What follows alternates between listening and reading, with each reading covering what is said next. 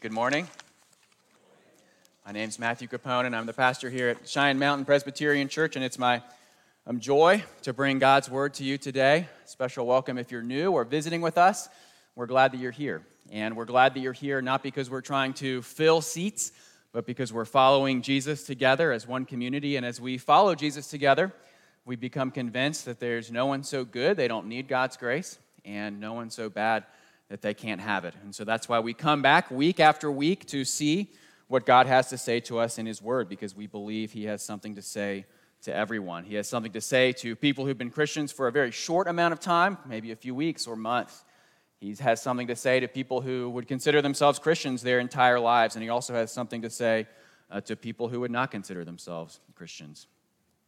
God's Word is that powerful. And so we're turning again in our study in the book of Daniel. This is our last week. We've been in Daniel for several months now, and we come finally to the end of chapter 12. And you'll remember, as I've been telling you over and over, and I'll tell you one last time, the book of Daniel takes place in the 7th and 6th century BC. It tells the story of a man named Daniel, who's a faithful Israelite living in exile in Babylon.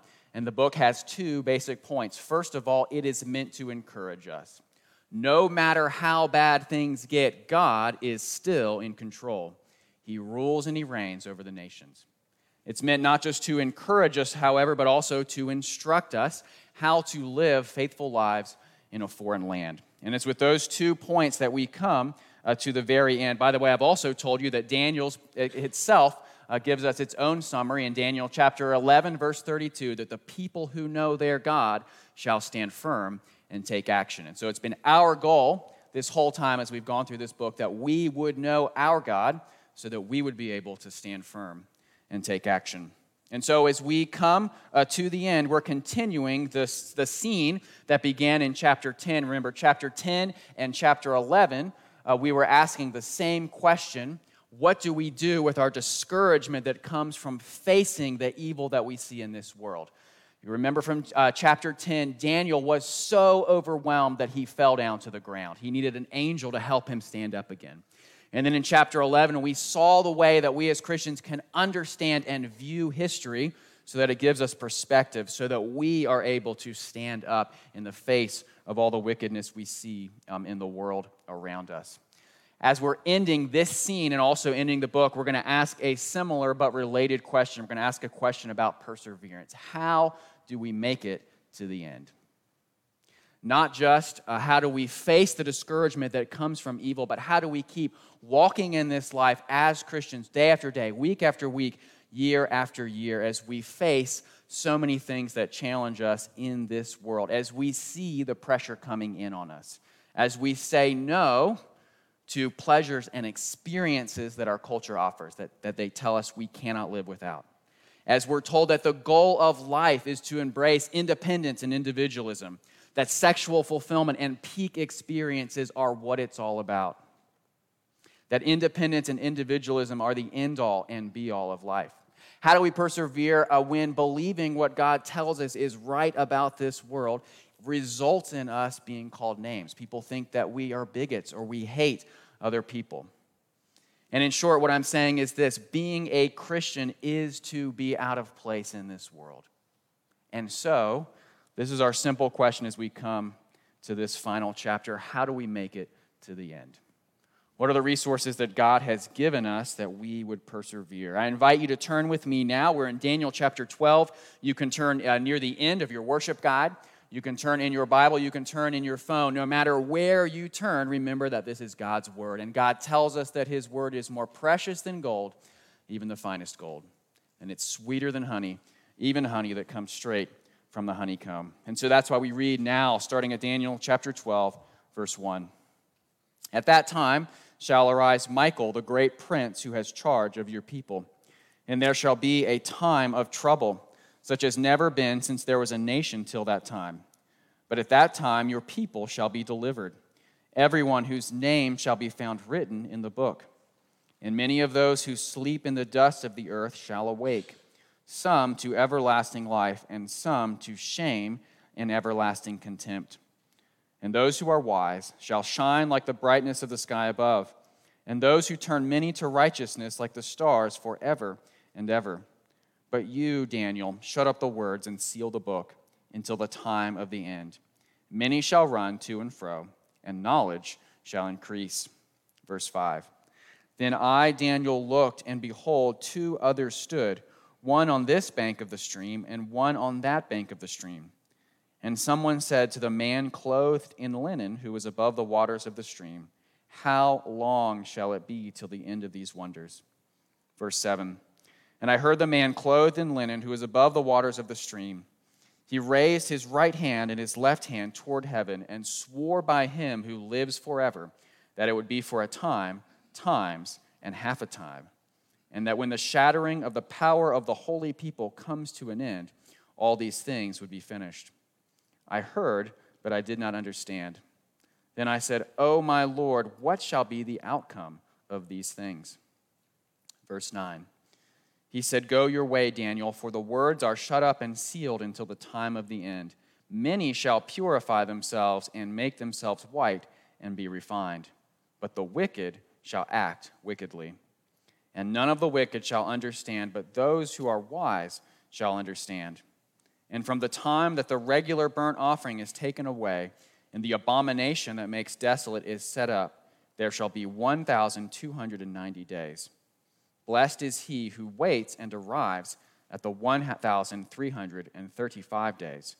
But go your way till the end, and you shall rest and stand firm in your allotted place at the end of the days.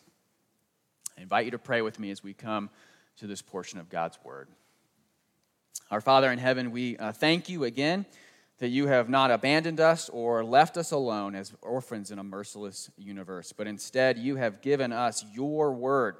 You've spoken to us in ways that we can understand so that we would know who you are and how we live in this world. We ask this morning that you would help us, that you would speak clearly to us by your Spirit. And we thank you that we don't have to earn or deserve any of these things, but instead we simply ask them in the mighty name of Jesus Christ.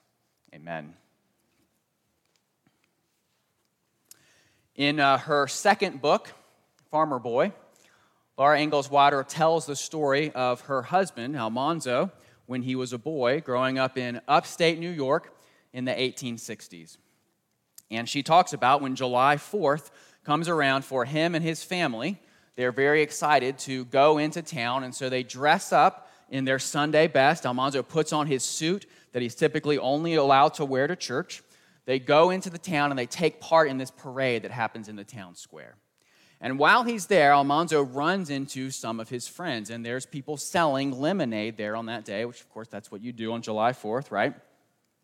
And one of his friends comes up and buys a glass of lemonade with a nickel. And he tells Almanzo that his father gives him a nickel whenever he asks. Now, Almanzo, of course, wants lemonade as well, and he tells him, well, my father would do that too.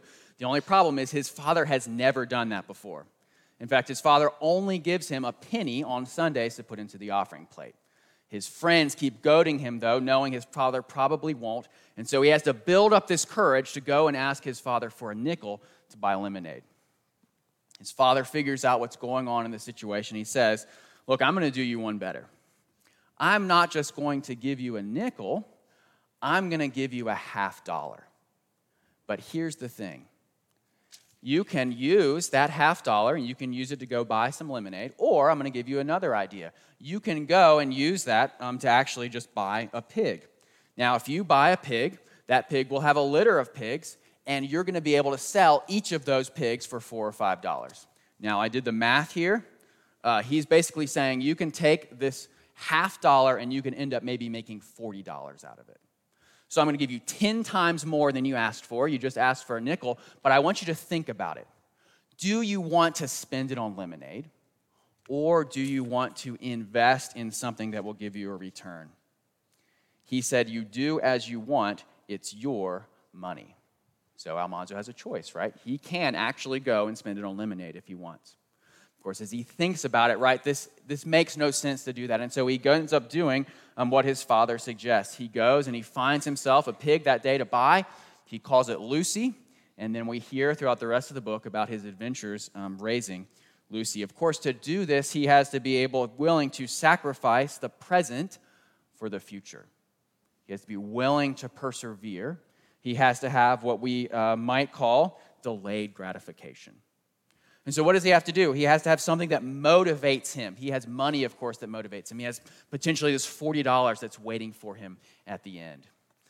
This relates to what we're talking about this morning because our question is, what motivates us to continue and persevere in the Christian life? What motivates us to have delayed gratification, to say no to things that are temporary and tempting for something that's greater and more beautiful in the future? Now, you might think this is the exact same illustration I gave you last time. It is similar, but it is not. So last time we were talking about investments, and that was in terms of thinking about how history works. Do we think in terms of a day or a decade?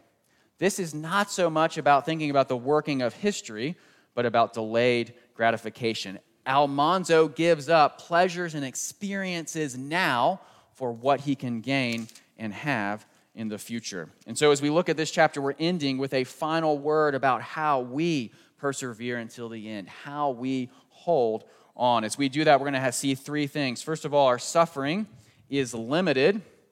Suffering produces joy. Suffering ends in joy. Suffering is limited. Suffering produces joy. Suffering ends in joy. First of all, suffering is limited. Look with me at verse 1. We find out there's going to be a time of trouble, and we see that this time of trouble is going to take place, verse 2, right before the end of the world, because it's happening right before the resurrection. That's what verse 2 is telling us about. We're also told about this end time of trouble in verses 11 through 12, where we hear about this abomination that makes desolate. Now, this might sound a lot like what we've talked about before, the persecution that happened during the 2nd century under Antiochus IV when he came and desecrated the temple of God. However, verse 2 helps us understand that this is talking about the time at the end of the world. Regardless of what position we take on this, the principles for us are the same when we think about suffering in the Christian life. So we know there's this time of suffering, this time of trouble that's coming. It's indicative of what we talked about in the pattern of history from chapter 11, that we see suffering of the church, of God's people, over and over again. That is part of what we expect and anticipate as God's people until his return. And so the question here that's asked perhaps is the same question that you have. Verse 6, this angel asks, how long shall it be till the end of these wonders? In other words, how long are we going to have to wait? How long will this suffering last? And we get an extremely clear answer in verse 7. We're told, and we all know what this means, it's going to be a time, times, and half a time. I joke. Time, times, and half a time. Of course, you might feel like Daniel in chapter 8, who has trouble understanding what is meant by these times. Well, we get some clarity for us in verse 12, where we're given, verse 11, where we're given an exact number of days, 1,290 days, which just happens to be 3.5 years. Now, whatever view you take of these years, these days, it's been pointed out that at some point you have to recognize that these are symbolic numbers, just like we've talked about in the past. So I want you to think about it in this way. When we were in Daniel chapter 9, remember we talked about the fact that we had the 70 years, which was 10 times 7. 7 is this number of fulfillment or completion. 3.5 is, wait for it, half of 7. Okay? In other words, it's half of the number of completion. It's half of this full number, this complete number, which is a way of saying this suffering is going to be limited in time and scope. It is not going to be as long as it could be. It's going to have an end to it, and we're comforted as we have been in earlier chapters, by this precision. We see the exact number of days. In other words, God has numbered down to the minute when the suffering of his people will end. It will not go on forever. God has set a limit to it. There is a limit to suffering and persecution. Now, you might be thinking, thanks a lot, Matthew. This is the same thing you've been telling us throughout all of the book of Daniel. Why do we have to hear it again? And I would say, congratulations, you are a wonderful Western English-speaking person. Because it is a Western idea of thinking that we only need to hear something once.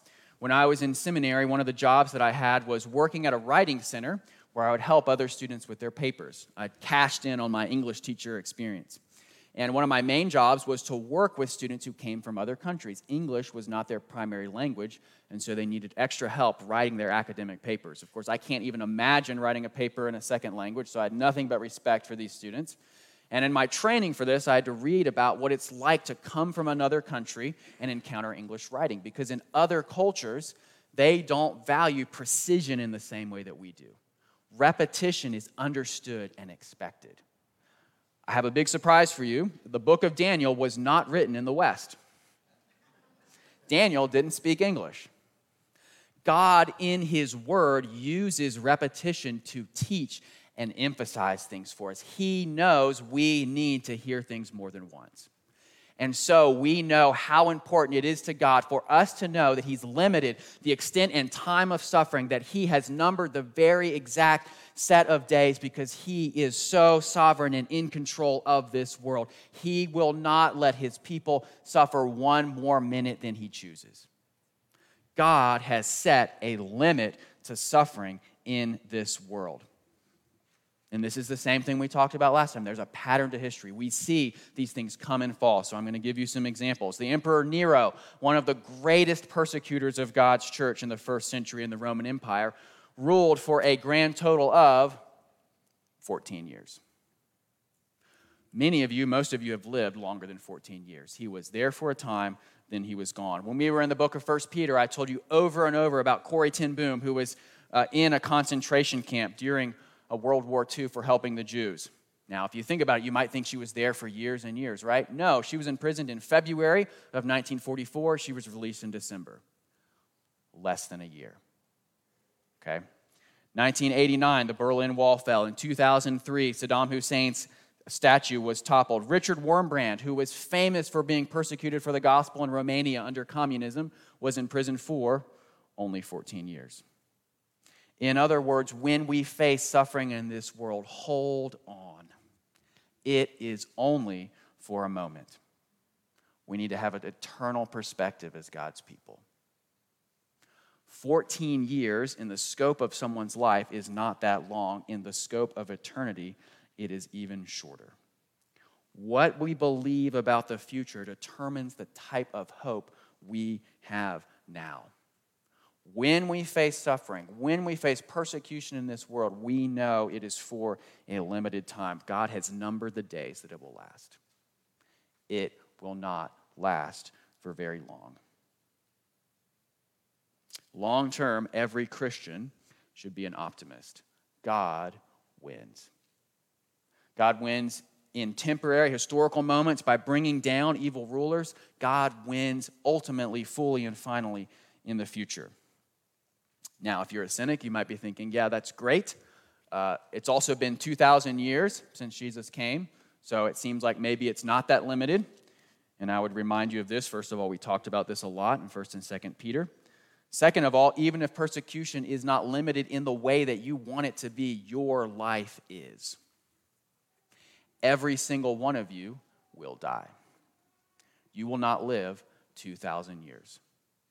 What we face in this world during our lives is limited by our humanity. Psalm 144 tells us, man is like a breath, his days are like a passing shadow.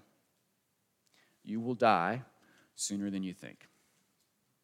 And I tell you that not to be morbid, but to help us to live with an eternal perspective, to live with the end in mind. What we are going through now is short and temporary. So how do we persevere to the end? We persevere because we know that suffering is limited. God has set an end to it. Now, if that's all we knew, that might sound still pretty bad, right? If that's all there is, then I'm just telling you, we're just gritting our teeth. We're just trying to make it through to the end. All we have to do is have our grip strength needs to be good enough that we can hang on.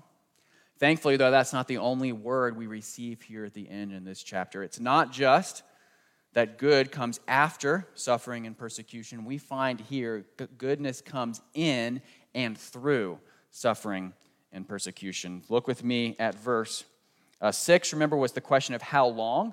We've answered that question, 3.5 years, half of a full time. We have another question, though, in verse 8. Daniel gets his chance to raise his hand. He says, I heard, but I did not understand. We can sympathize with him. He says, O my Lord, what shall be the outcome of these things? So, okay, thanks a lot for answering the question about the length. What's going to happen? Well, we get another answer. This one's actually clear. Verse 10, many shall purify themselves and make themselves white and be refined, but the wicked shall act wickedly. And none of the wicked shall understand, but those who are wise shall understand. In other words, God's people will grow and change as a result of this. God is going to use suffering and persecution to purify and refine his people. He is going to use it to make them more holy and more godly. He's going to use it to emphasize and highlight what really matters in this world. And so it's not just that we're gritting our teeth, right, saying, well, this isn't going to last forever, but we are actually seeing real and beautiful things spring up in our lives here and now. Many of you read Christ and the Coronavirus, about the many good things that God can do through a pandemic. I think we may still have copies in the lobby that are for free if you want one. I'm going to give you some other ideas about some of the good things that come through suffering. These are some of the ways that God refines us in the midst of persecution. First of all, and we saw this during the coronavirus, people rediscover community. They rediscover how valuable human connection is in this world. They rediscover that it's really a beautiful and rare thing that we shouldn't take for granted, that we can actually gather together as people in the same room and worship God with one voice. As people in the West, not only do we underestimate the power of repetition, we underestimate the power of community. And so suffering breaks the power of that. It breaks the power of materialism, right? Because we have less when things are hard. What do you want? Do you want to have nothing in this world, but be surrounded by others, to have rich community, rich human connection? Or do you want to be alone, surrounded by stuff and things? Do you want to have very little, but rich community? Or do you want to be alone and be rich in things? Suffering clarifies this for us. It tightens our grasp on one another. It loosens our grasp on the things that we can't keep. Related to that, it also helps us experience greater freedom from the love of money, from anxiety that comes around money. There's a joy that comes from having our values clarified, from understanding what really matters in the world. So there's something beautiful about it, right? There's a joy that comes when we know what really and truly matters. There's things that we think we want, stuff and possessions and money, that bring with it also anxiety and fear and control. We overestimate how much blessing we have during times that are easy and good. Another thing that suffering does that refines God's people is it clarifies our commitment to Christ. In other words, it breaks us from the fear of man. You have to make a choice when people are looking at Christians in this world and calling them names and ruling them out. You realize, wow, the voice of man really doesn't matter as much as I thought it was. I don't have to care as much about what other people think about me. I can be freed from the anxiety, the fear of walking around constantly worried what other people believe about me or say about me. There's a real beauty there. And so it breaks us not just of our love of money, it breaks us of the fear of man. It grows our love and commitment to one another. It takes away the idolatries that we have in this world. By the way, that's a wonderful experience. It's not pleasant to have fear. At least I don't think it's pleasant to have fear. The fear of man, the Bible tells us, it's a snare, it's a trap. God uses the suffering of his people to free them up. He uses their suffering to give them joy they had not experienced before. Finally, of course, we could go on all day about the ways that God refines and purifies his people in suffering, but I'll simply end with this. He grows our hunger for his word. Remember when quarantine was over and you were finally able to come back to church, right, with other people in the same room. There's things we didn't take for granted anymore, right? the same is true for all the sufferings of God's people. He grows our understanding of our need to be fed by him. And so we grow in our love for Christ. It is not just that suffering is limited. Suffering produces joy. Suffering frees us from the things that we think that we love that actually ensnare us and entangle us. I'll say quickly, this is a sub-point. We could have a whole other sermon about this. But verse 3, those who are wise shall shine like the brightness of the sky above, and those who turn many to righteousness like the stars forever and ever. In other words, suffering is a chance to tell other people how good and wonderful and beautiful God is. Those who turn many to righteousness. In other words, those who help those outside of us who are not a part of our community, maybe those who do not consider themselves Christians, to understand how beautiful these things are, how wonderful God's grace is. If you read about the early church in the book of Acts, of course, you see these things. The church experiences tremendous suffering. It also experiences this exceptional level of joy and community and fellowship and word and prayer and worship that people continue to long after today. People will say, why can't we be like the church in Acts, right? You want to be like the church in Acts? Well, maybe there's some suffering that needs to happen, right? That's what brings that sort of community and joy. There's a principle of life, right? If you're not failing, you're not growing. We might say the Christian version of that is if you're not suffering, you're not growing. Or at least it's much harder. It's much more challenging. And so we see God gives us what we need to persevere into the end. It's not just that the suffering that we experience is limited, although it is. It's also that he's using it here and now to bring us joy. And finally, it's not just that we have joy now. It's not just that God offers us good things in the here and now as he refines his people. He also offers them good things in the future. And so we see suffering doesn't just bring joy. Suffering ends in joy. Look with me again at the very beginning of this chapter. We've encountered the angel Michael before. Remember I told you Michael's our SF angel. He's in the special forces. He's a Green Beret. So he's at a higher level than some of the other angels. And so we know that when Michael shows up, it's time for evil to end. So Michael shows up, and we find what's going to happen at the end of the world, verse 2. There's going to be a resurrection. As I mentioned during our confession of faith, this is the same thing that our Lord Jesus teaches us at the end of John chapter 5. Many of those who sleep in the dust of the earth shall awake, some to everlasting life, and some to shame and everlasting contempt. In other words, as we persevere in this life, there is a reward that waits for us at the end. There is something good and great and beautiful that we look forward to. I talked earlier about this idea of delayed gratification. That's what Almanzo models for us. And this is a concept in now what people talk a lot about, which is this idea of being mentally strong or having grit. And there's this book called the Mental Toughness Handbook. He talks about delayed gratification, and he says this: let's clarify what it means to delay gratification. It's the decision to resist enjoying something we crave in the present for something we crave even more down the road. In other words, we as Christians want to crave what God offers us in the future more than what this world offers us now.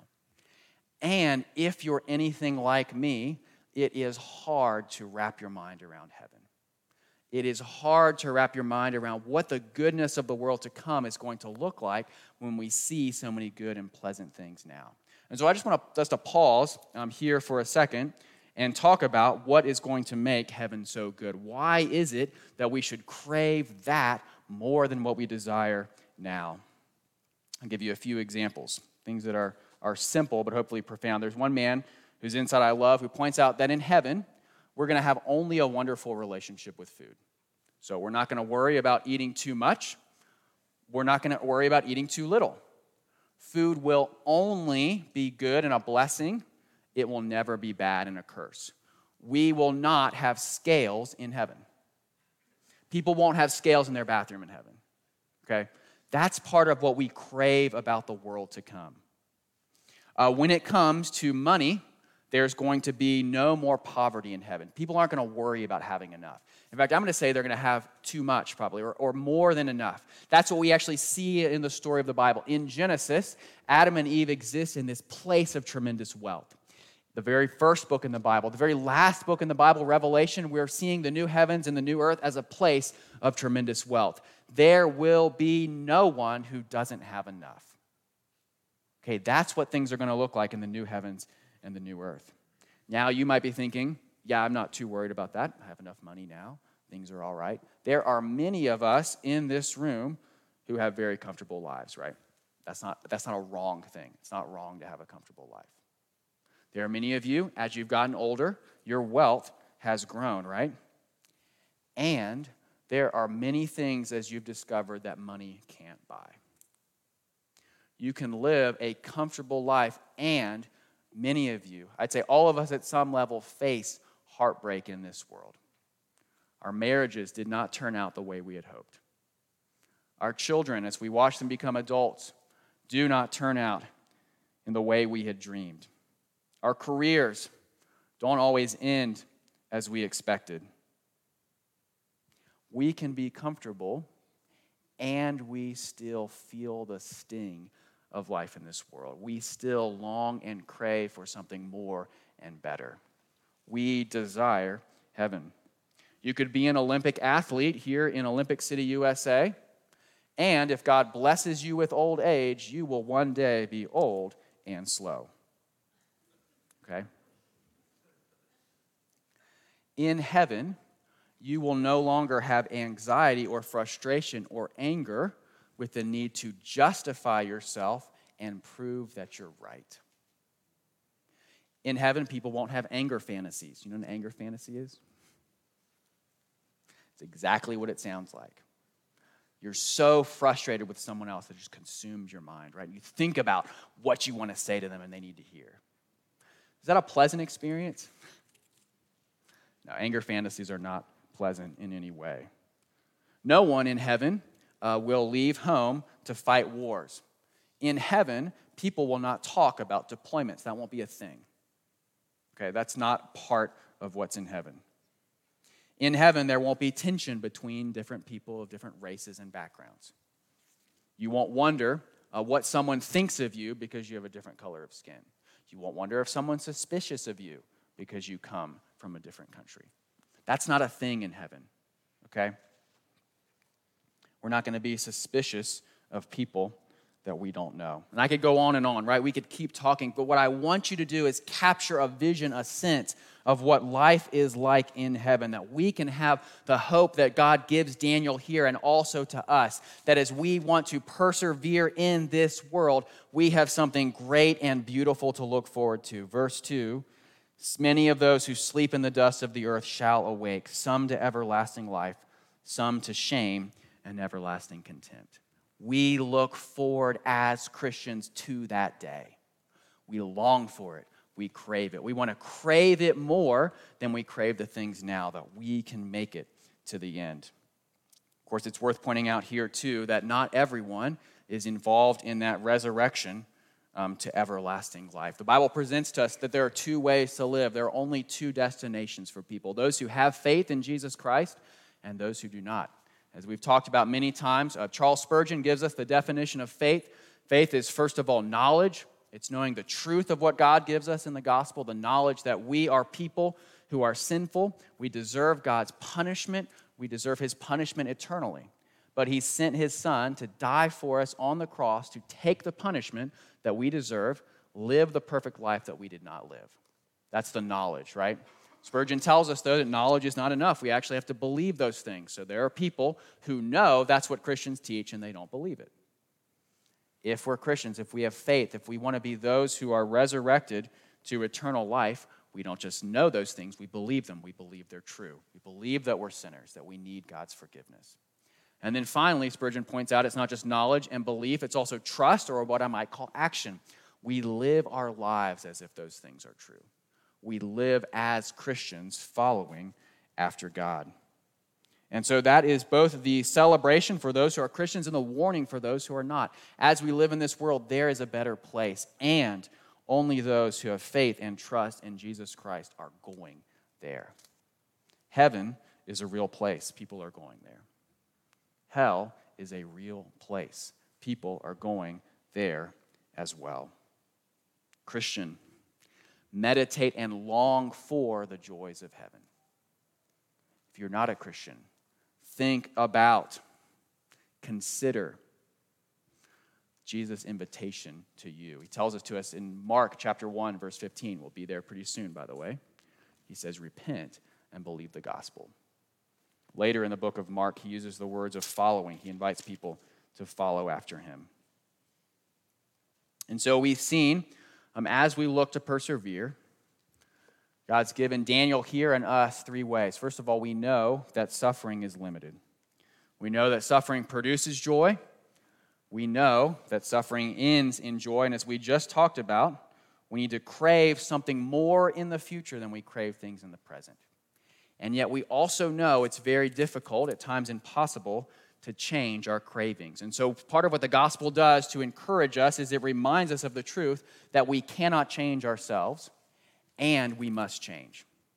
We cannot change ourselves and we must change. We have desires that we need someone else to change for us. And so we want to want Jesus more and crave him more, and we need to know the truth of Ephesians chapter 1, that the same power that raised Jesus from the dead is the power at work in us.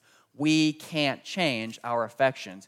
God changes them for us. We see the same thing in Philippians chapter 2. It is God who works in you, both to will and to work for his good pleasure.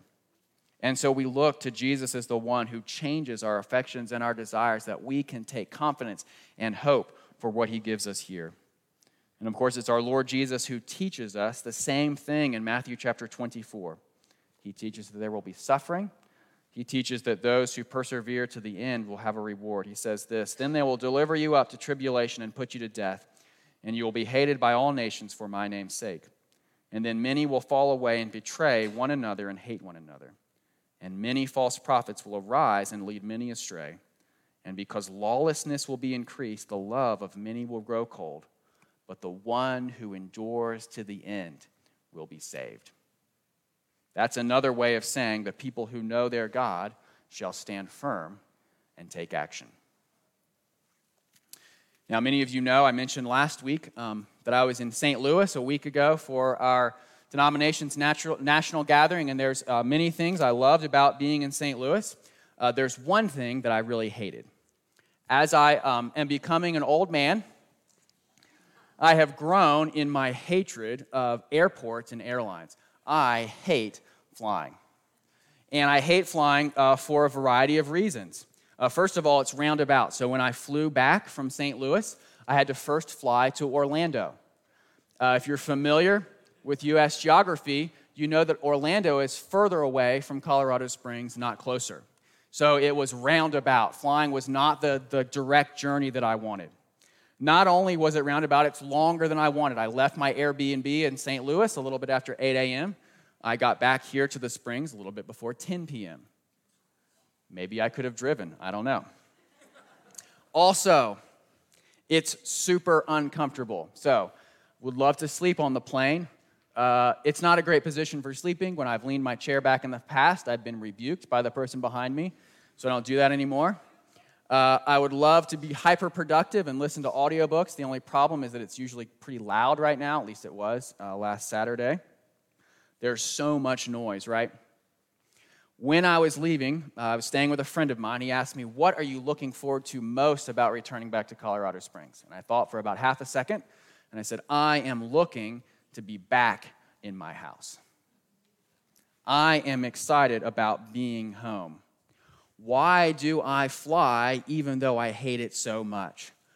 I fly on the airline going to Orlando first before Chicago and then to Colorado Springs. I put up with sitting in this stupid seat that's too small for me and I can't sleep in. And I deal with all this noise, unable to listen to my audiobook because, brothers and sisters, that is the way home."